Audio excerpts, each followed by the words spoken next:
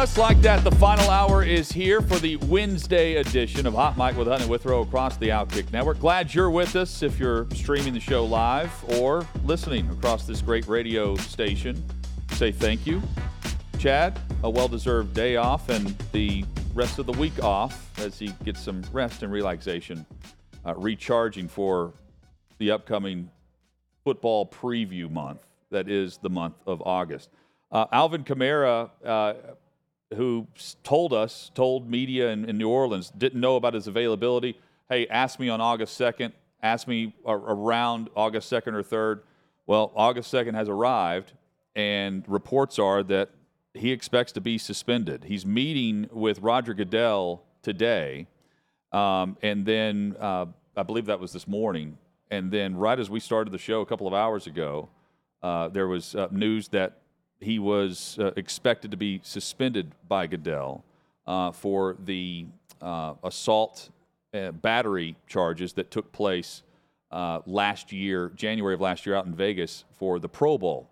He has since settled that. He pleaded no contest, and because it's now settled in the court system, Goodell can now hand down a suspension, which is certainly likely. News across college football: Florida State is threatening to leave the ACC. That's coming from the school president and a trustee for Florida State University. They want more money in their media deal than what, say, NC State would receive or what you might see at Virginia. They want more. So does Clemson. How does Clemson respond to the threats that Brett McMurphy has quoted from the school president?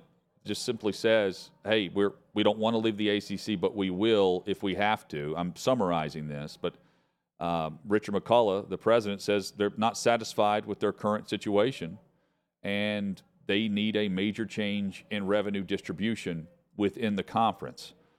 I would maintain that Oregon and Washington have to be thinking the exact same thing moving forward if they stick around in the Pac-12 while they wait on the Big Ten. I wouldn't sign anything.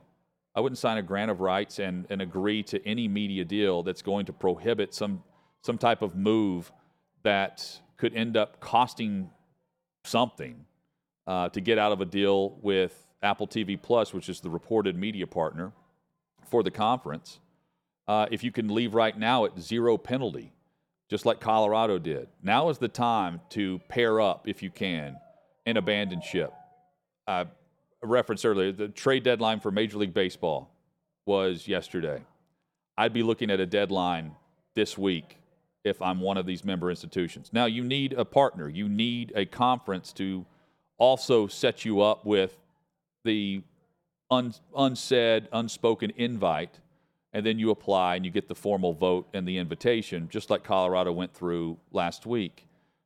But Oregon has to be thinking this. Washington, Utah, reports where they're not picking up the phone when the Big 12 is trying to call them because they don't want it to be perceived as Utah's following their big rival BYU to the new conference. They're going to stay put if they can. I don't know how you do that now. I don't know how it's feasible to stay afloat. And you could argue that the Big 12 is not going to do very well either if the Big 10 and the SEC form some super conference. Especially if they're going to add teams like Clemson and Florida State that would be willing to pay in installments upwards of $30 million per season to reach the buyout that's around $300 million that would be negotiated down, according to college football reporters, to leave the ACC and the grant of rights. All that being said, even schools like Arizona State, Arizona, they've got to bail while you can. Now's the time for being patient.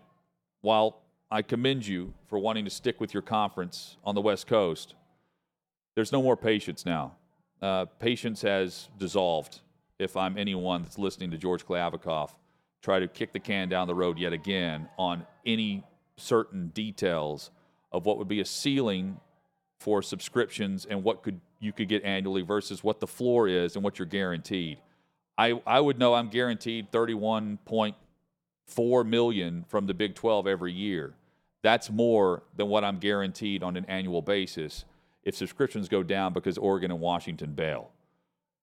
Davey, what do you make of the Florida State news, and then paired with what we think will happen with Oregon and Washington? Because Dan Wetzel reported earlier today that the Big Ten presidents, some of the presidents have started to chat about possibly, the window's been cracked, possibly opening the door for Oregon and Washington to get in sooner than what had been reported, which is the Big Ten wanted to wait a year, see how USC and UCLA pan out as they enter the conference officially next year, and then go forward with expansion. The time for expansion might be now if you could get both of those schools. For starters, I love a good arms race, so it's just Big 12. If now's their time to move on who they want, especially the Florida State news adding into that. So it just kind of could possibly drive up that price a little bit more as far as what I would have to give you to bring you in, because it seems as though these schools are wanting to be somewhat loyal to the conference they're in, trying to be. outside of Florida State. Yeah. I mean, they've just said what they did, but it helps you whenever you got a lot more options on the table. I am curious if the report from Wetzel is more so from the Oregon and Washington side of things, where they're just like, hey, the Big Ten saying we're actually going to go and look at you just to maybe kind of help that idea. And again, geographic region doesn't matter anymore. Posturing, you're saying? Yeah. So it's just making it more of an idea that, hey, we actually have this interest that might not be there, but it might actually generate some interest by saying there's some interest here. His tweet from earlier today, Wetzel, a group of Big Ten presidents have started to explore discussions on expansion in light of Pac-12 uncertainty. Industry sources tell Yahoo Sports. So he's quoting his source, and he's not. Industry can mean whatever you want it to be, I guess. He says the focus is on possibly adding Oregon and Washington to move to 18 members. Or Cal and Stanford could also be included in this consideration to get to 20.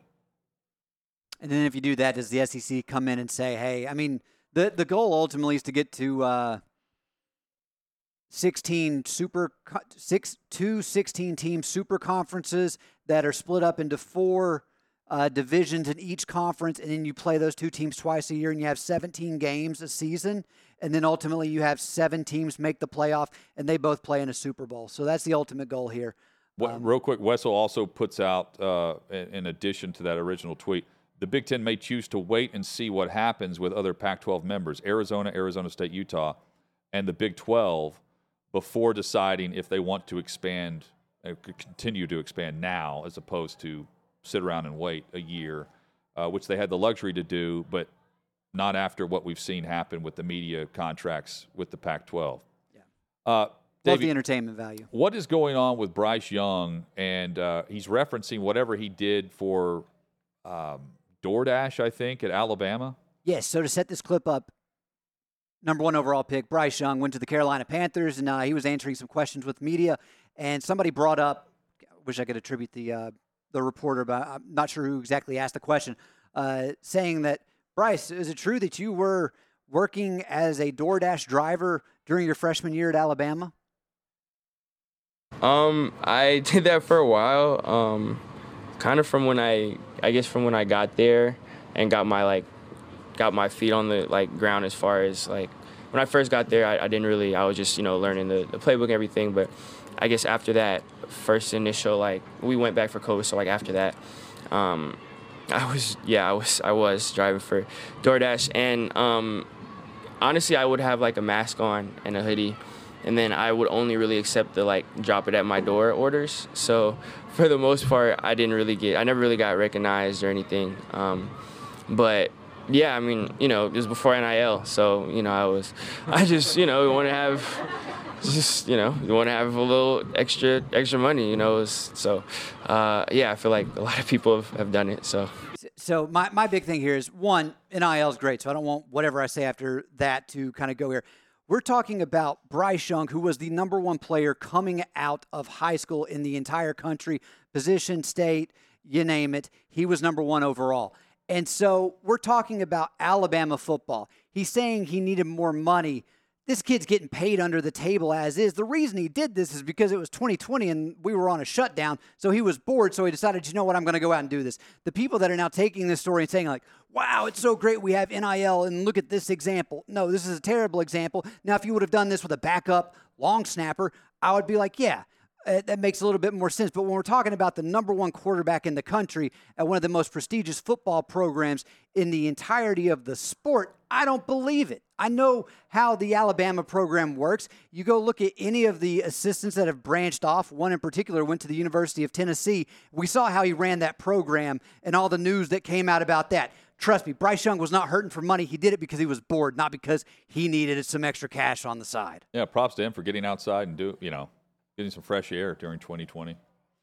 Yeah, anything that's kind of like and then saying like, oh, I'd make sure I would wear a mask so people wouldn't recognize me. You think he reamed out the mansion that he delivered to for only tipping $5 on a $20 pizza? Yeah. Well, the joke was, I saw several people make this, but he actually only delivered to Alabama boosters, and the tips were usually about $100,000 each time. So, hey, take Bryce, it for what it's worth. Stick around, Bryce.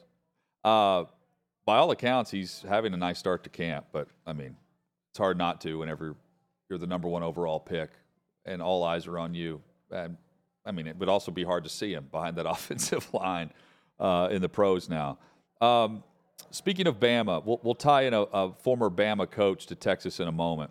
But Steve Sarkisian, the former coordinator for Alabama, says that Texas and the Longhorns program on a mission in 2023. Of course, the final year in the Big 12, they are selected, I believe for the first time in a handful of years, selected to win the conference by the preseason media poll, which surprised me that they weren't picked earlier than this. I think the last time was 2015 or 2014. It's been a while. Did he call it rat poison? He didn't call it rat poison. Okay. He said they're on a mission to prove some doubters wrong and go out on top and avenge some losses. I think, he's got to be on a mission because he's on the hot seat. If I'm Texas and I know what the expectations are for the Longhorn football program, 6 or 7 wins is not going to cut it in the final year in the Big 12 currently. If I'm seeing that, I'm thinking, how are we about to go compete with Arch Manning and others that are coming in the SEC starting in 2024? That would be my line of thinking. I've right after the season, reports were he needs to be around the 8-win mark minimum to be retained. I buy that more and more, considering the expectations and the fact that at the highest level of college football, fan bases and universities eat their own. You've only got a short amount of time at the top spots. And when it comes to the money in the program and the money in athletics there, that's immediately one of the top programs, not just in the Big 12. It's going to be in the SEC. They're among the top programs you think about in college football, period. Sarkisian's got to win more than just the average allotment of games. And that's, they're opening up against Rice. They're going to play in week 3 or 4, future Pac-12 member Wyoming. They've got winnable games here that they can't just drop if they're trying to actually take a step forward as they head to a much better conference with Oklahoma. Let me ask you this, Hutton. You can put your AD hat on for this one, but if you're the Texas AD and let's say you have a below average season, but you still get to that 7-8 win range, are you looking to cut bait with Sark and have a brand new coach as you enter a new conference, or would you want to hang on at least 1 year for that kind of transitional period? Well, it just depends on who the coach is that's willing to join. I'd also say, if I'm the AD, it's not if you lose and you only win. It's not if you win 8 games. It's how did you lose the others, right? And who did you lose to? Not if you lose, but how you lost. That all factors in, and certainly injuries and other things. But the time is now with Ewers to take a massive step forward. And, you want to keep a recruiting class and everyone together that includes Arch Manning, which is a brand in and of himself. Not just Texas, but Manning. I'm trying to capitalize on that. Sark should be able to do it, though. They've greatly improved with their recruiting. So, and again, the Big 12. It's not the same league that they're about to enter. So it's also, I think it's a similar spot to what Florida's facing next year, not this year. I don't know if you agree with that, but the Florida Gators don't sit around and wait either. For especially when South Carolina's, winning at a better rate than the Gator program. And to not get too into the weeds, but Florida's at least scheduling opponents you would want to see. They've got Miami, Florida State, UCF coming up. So they got a tough road to hoe, but we'll see what happens with them. Because Billy Napier, it's Graham Mertz is going to determine a lot about how his tenure looks moving forward. Jeff Banks, former last coach to Alabama, now he's the highest paid special teams coach in college football. Sark made him that. Giving Alabama some bulletin board material. He's asked about facing Alabama moving forward. What he compared it to, on the road, it's going to be no different than playing at Kansas. Okay. Good luck with that. Highest paid special teams coach. Bulletin board material for Saban, who's always looking for a little motivation. And, that game's not – he's not going to have a problem trying to keep the students in their seats, like he's complained about with students leaving early after clamoring for free tickets to get in Bryant-Denny Stadium. That place will be hopping. And then you also have the real UT. I wanted someone there to complain about the real UT not being Tennessee. It's all about 2024 right now in college football. 23 about to kick off. Same for the NFL. Year 1 to year 2 wide receivers. Who's about to have the biggest jump? Cynthia Frelund, analytics expert at NFL Network, joins us next.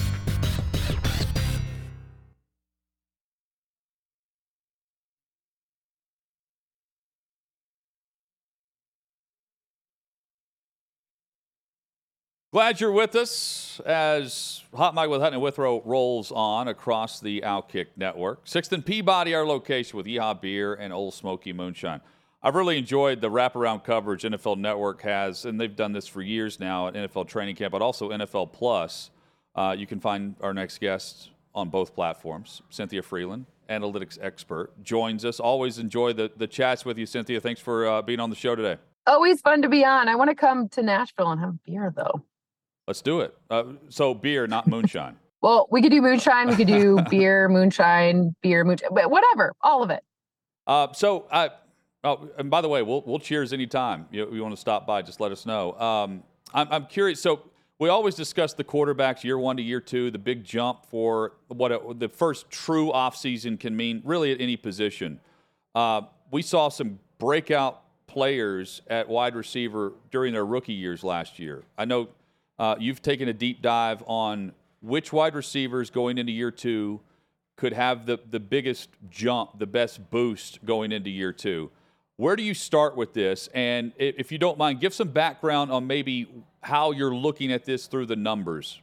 Sure. So I'm using win share, which also includes a wide receiver's impact when they're not the subject of the pass, meaning are they drawing away coverages? Okay. Are they running the routes that are scary for other defenders? So it's not just fantasy numbers. It's also kind of the reality numbers that help drive first downs and touchdowns, which help win games. And by the way, the first thing I did, I had to throw out Garrett Wilson because he was already so awesome. And I also had to throw out Chris Olave because he was too awesome as well. So if they would get any better, they just don't have as much room for improvement as some of these other guys. So that's kind of the place that we started. Yeah, we may see, and I'm with you on those two. We may see the players we're about to chat about take a big jump and come out of nowhere, so to speak. John Mechie, who was diagnosed with leukemia a couple days, maybe a week or so, 2 weeks after Houston drafted him.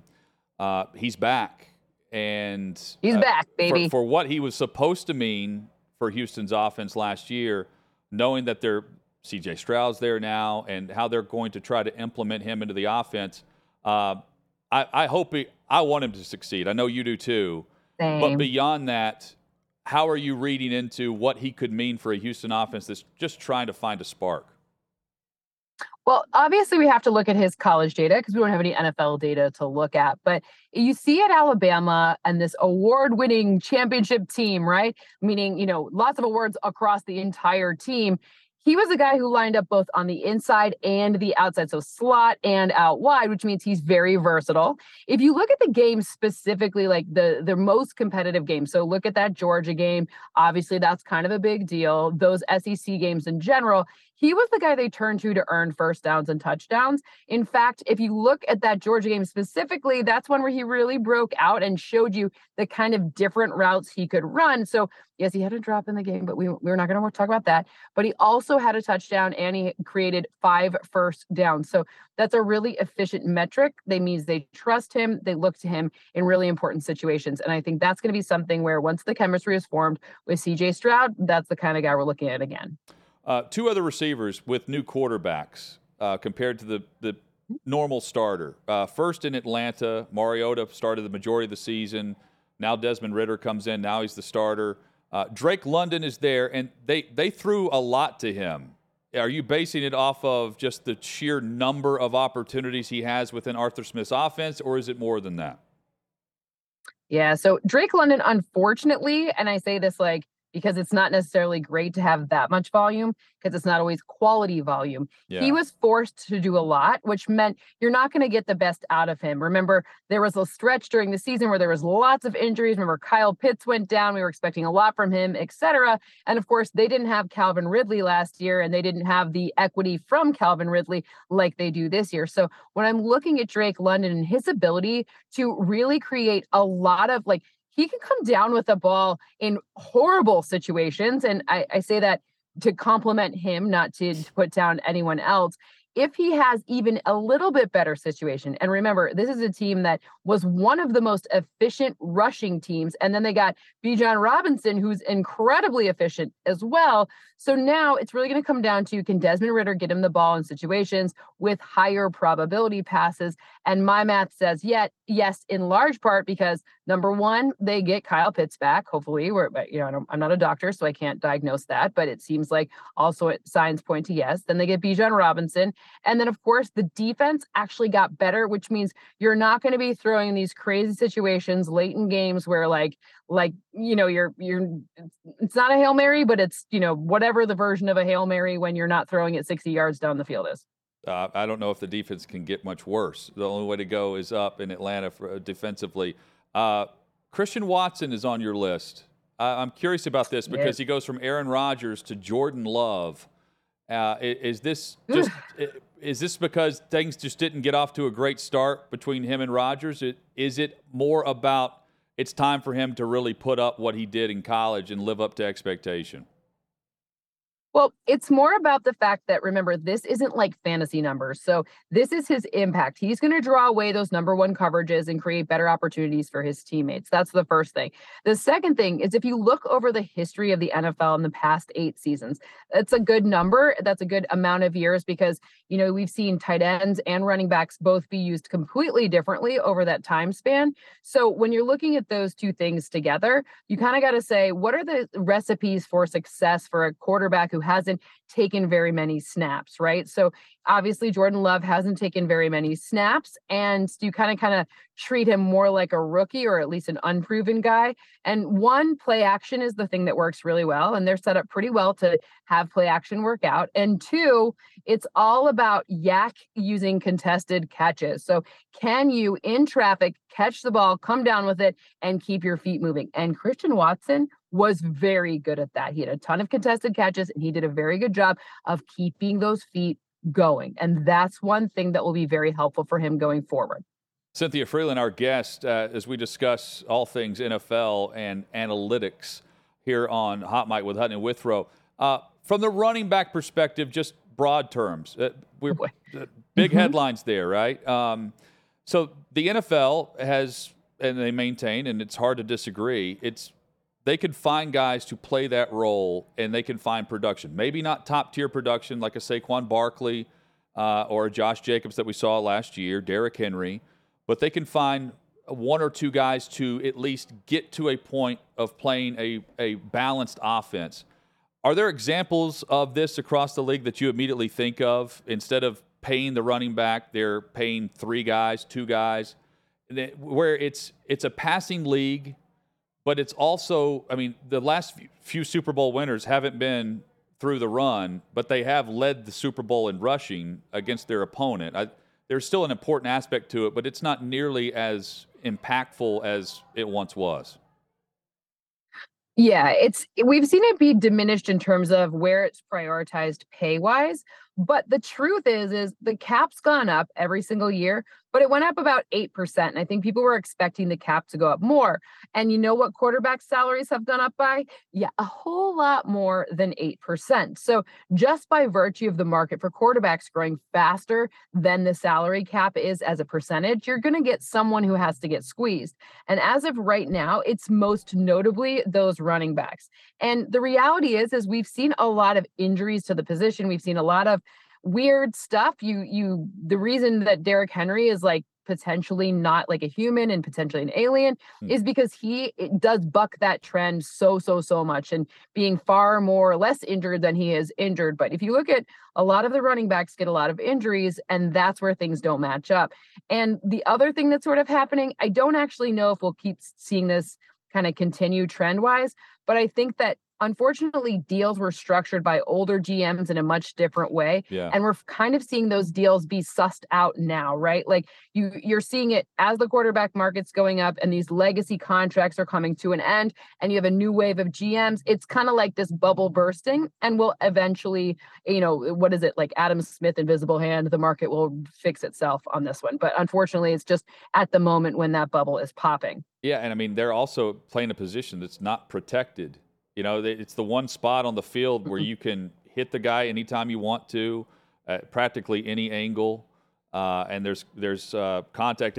Other players are protected in some ways. The running back is not, and that leads to further injury and a less time to make the impactful moments in a career. Nathaniel Hackett has been impactful when he's paired with Aaron Rodgers. What was Rodgers like with him in Green Bay versus last year without him? And Hackett's ability to, have the king of New York, as we refer to him here, Aaron Rodgers, come to his defense. Rodgers certainly loves the guy, and there's a reason why Denver hired him last year, trying to lure him there. Now he's in New York, and the OC happens to be Nathaniel Hackett. Yeah, look, I think that there's people who we've all had like bosses that work really well for us, but actually, 3 of my best friends have all worked for the same boss after I worked for him. And we've all had good examples and good results, but we're very similar with all of my friends from business school. If you had done it with my friends from high school or my friends from college even, it would be different results. So at the end of the day, I love that Aaron Rodgers is coming to his defense. Keep my coach's name out of your mouth. I love it. It's funny, but I love all of that. But the truth is, we've seen so many coordinators who have exceptional quarterbacks that go to different teams. And then, look, like Russell Wilson asked for a lot of special treatment. It's not even like he was like a regular quarterback, right? Like that could be shaped and molded. He had an office. That's just the tip of the iceberg.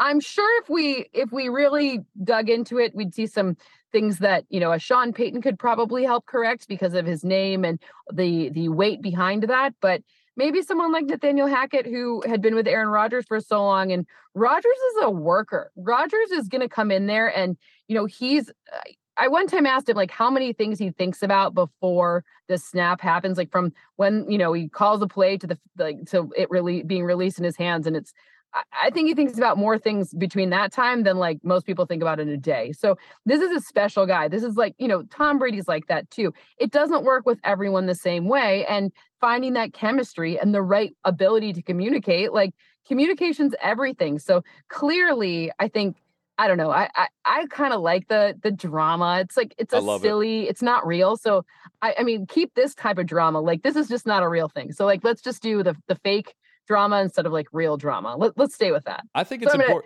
Keep his name out of his mouth. Yeah, I think it's important to note too that Sean Payton chose Russell Wilson. He could have continued doing what he was doing for another year and wait for other opportunities. And he didn't. Yeah. He took the Denver gig knowing what he saw a year ago. Peyton is, again, chose Russell Wilson and had other opportunities, was driving up the price. I think it's also important to note we know who's in charge there. It's Sean Payton because not only did he take shots at Nathaniel Hackett, which were absolutely true, within that same interview, he was asked about the rules being lax. One specific one, though, where they were strict, they didn't allow Wilson to bring his personal quarterback coach with him, which Sean Payton blamed on the organization, not just Nathaniel Hackett, but those in the front office, specifically from the president down to the general manager. So I think there are reasons to believe that it's Sean Payton that's calling the shots within the organization, despite George Payton, the general manager, making some of those draft picks for one of the highest paid coaches now in the NFL, Sean Payton. Coming up, we will wrap up the show with some rapid-fire headlines, including Florida State and their threat, I don't think it's a veiled one, that they are wanting to leave the ACC unless they get more money in their grant of rights. It's interesting because Clemson is also within this discussion, or at least they were a month or two ago. And at least on Florida State's behalf, they're going public with it, from the president and a trustee at the university, saying we need more or we have to consider leaving. We don't want to leave, but we're going to leave. And the trustee even took it a step further by saying it's not a matter of if, but when, and with which conference we're going to move to, saying, hey, come one, come all. The buyout is roughly $300 million, according to reports, that could be negotiated down. I don't know why the ACC would negotiate that down. Last year, it was reported the buyout for Florida State would be around $500 million. And within the negotiated buyout, they'd have annual payments of $30 million, not just one lump sum. Craziness in college football. We'll start there when we return on Hot Mic.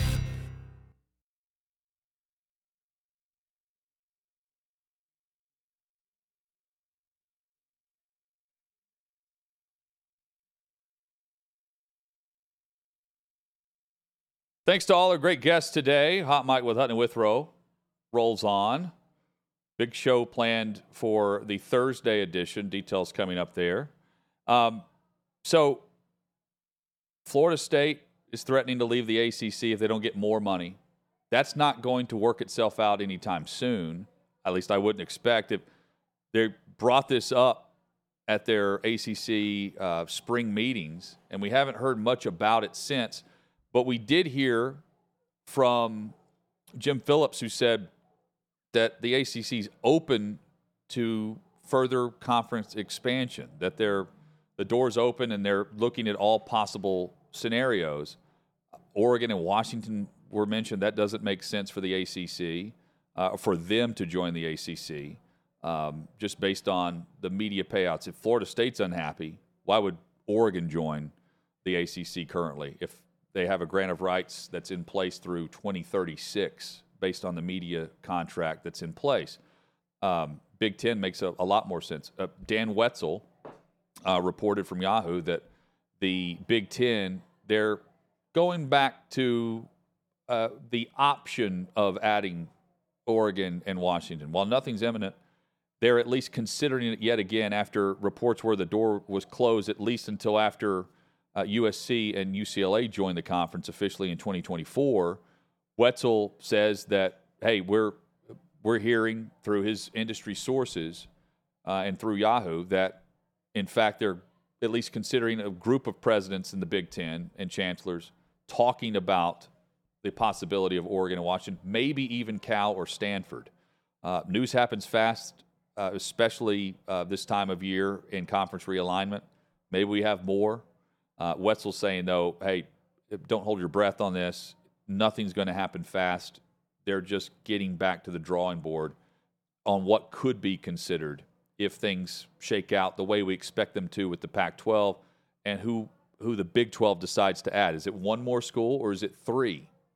Is it Arizona or is it Arizona State, and Utah to even out the number, but also add the programs that you want to add to the Big 12 to get as strong as possible, based on the fact that the Pac-12 member institutions that can move right now without a buyout, without a financial penalty, free to roam, free for invitation.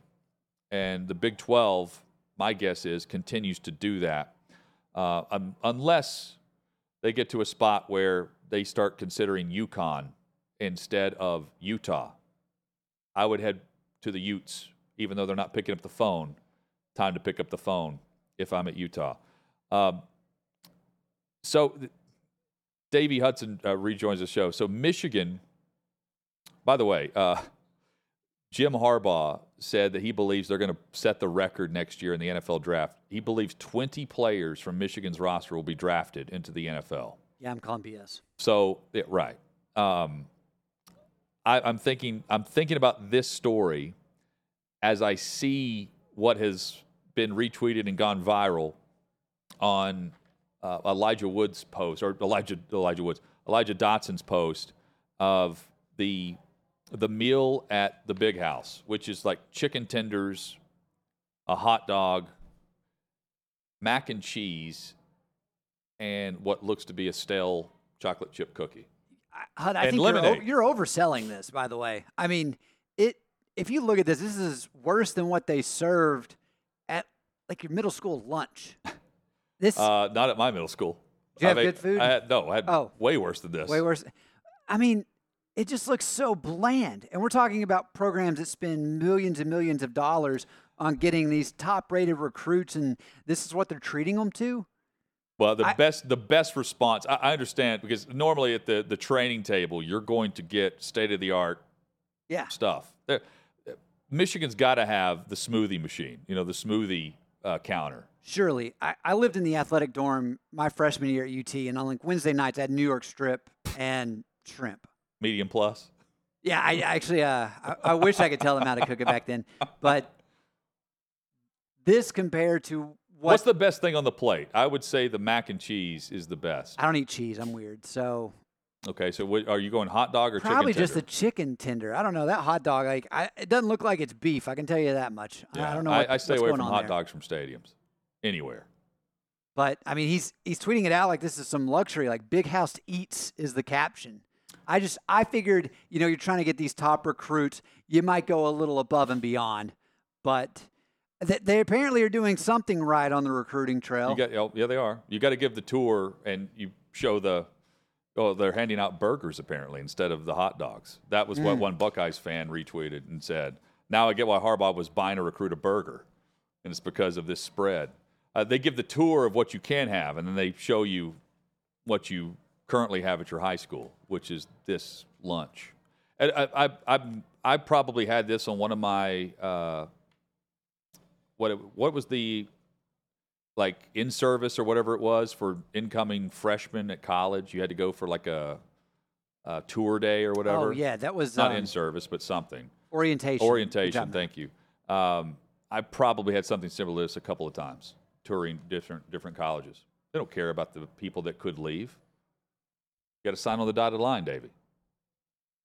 Once you get it, they'll up the ante a little bit, but I don't know. I would not be walking away impressed.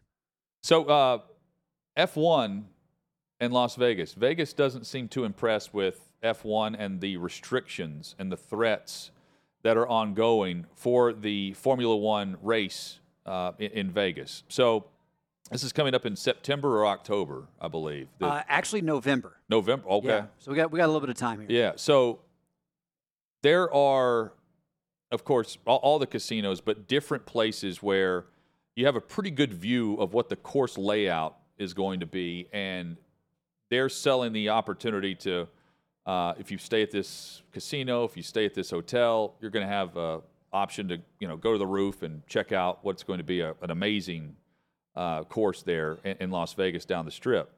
But the way F1 is approaching it, they are going to set up different ways to block the view of certain businesses, casinos, hotels that are going to market this as exclusive and maybe cheaper than buying a ticket.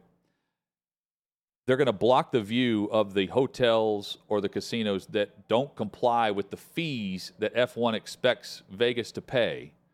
in order to offer this. And they're doing this in a similar fashion to here at 6th and Peabody if they wanted to run the UFC pay-per-view this weekend or last weekend. It's based on capacity, not based on who pays to watch it.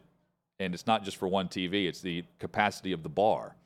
Same would go, and how F1 is treating it, just to a totally different level.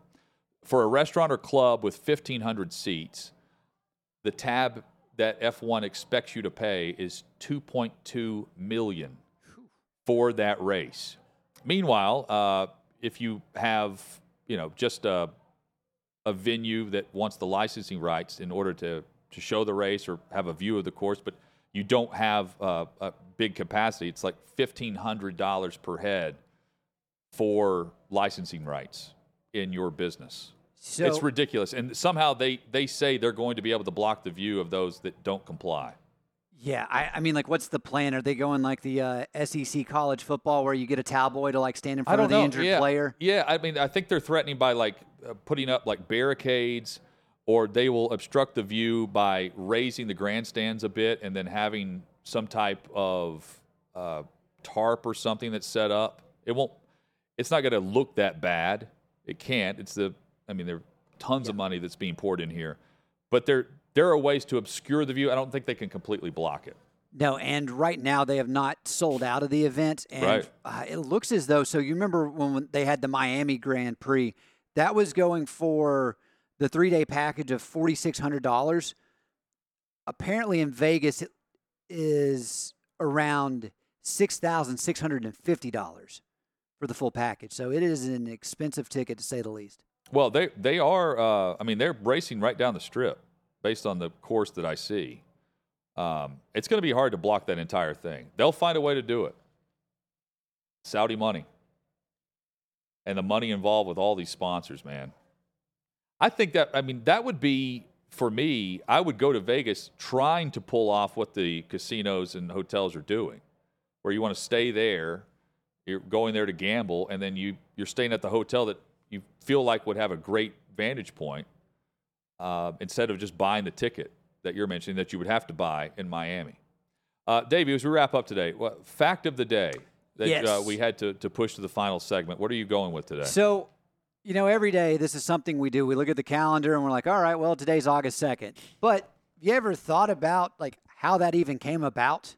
And yes, you look at it and you know that, all right, well, there's 365 days in a year. Wasn't always like that. And we're tracking the Earth's revolution around the sun. But if you go back, my fact of the day is before we had the Gregorian calendar, we had the Julian calendar. And before that, we had the ancient Roman calendar. So the ancient Roman calendar is pretty much the start of what we based everything off of that we know today. And during ancient Rome, you look at it, there were only 10 months, and it was based off of a lunar cycle. So you would look at the moon as far as the phases, and that's how they came up with, all right, we're going to go and, like, we'll have roughly 29 days for this month, 31 days for this month. So we initially, the last 2 months that were added to the Roman calendar, do you have an idea of what those months are? I would say the final months of the calendar. I would say November and December. That would have been my guess. See, that's what I was thinking. Or I might have thought August and July, because those were named after Julius Caesar and Augustus Caesar. So I was thinking maybe those came last. But it's actually January and February, the last 2 months that were added to the end of the year. But we now view those as the beginning of the year, because what they used to do was the beginning of the year started in March. And if you look at the, I believe it's the vernal equinox, which is the first day of spring, that started in March. And the ancient Romans, they technically had months for the winter, but those were considered dead months because there was no government business happening or military was taking place. So that was the interesting thing that happened there. And I just think it's really fascinating to look at how we eventually got to the Gregorian calendar, which I'll save that one for tomorrow. I know I'm leaving you on a cliffhanger with that, but it's interesting that you go to. Well, they also figured out the 365-day calendar and the orbit, right? Like some of that had to be based on, because they did the calculations for leap year. So because it's 365.25 is approximately what it is. And then they calculated when we will actually skip the leap year in order to keep the calendar going in the direction we're going. And it's the most accurate we could possibly be with this, right? And so whenever Julius Caesar asked them to redo the calendar, because obviously there were several problems and not everything synced up, you kind of got out of whack as far as the seasons, because we're more or less tracking the seasons, not so much the Earth's rotation around the sun or revolution around the sun. The Julian calendar was the first that implemented the leap year system. And so whenever that happened, it ultimately was putting too many days in the calendar, and that's where the Gregorian calendar came into play to fix that correction, but that would take another 1,500 years. Because they didn't have that built in. Because we skipped the leap year in the year 2000, but we didn't in 1700, 1800, 1900. Correct. So that also played a factor. I'm fascinated by how they figured all this stuff out. Like, the next time we will skip will be year 2100. Will be the next time they skip a leap year. Yeah, we can get more in the weeds on this. This is the type of stuff that I would sit around watching on YouTube. I do think it's interesting. It's a wormhole that I would go down. Yeah. What's also weird is like September, October, November, and December. Well, September actually translates to, I think it's month 6. Okay. But when we added, month 7. But when we added January and February, it bumped it back 2 months. So now it's all out of whack. What I do know, tomorrow's show translates to Jason McCourty, Michael McHenry, Josh Pate, and Ben Maller. Hope you'll join us 3 o'clock Eastern for Hot Mike with Hutton Withrow.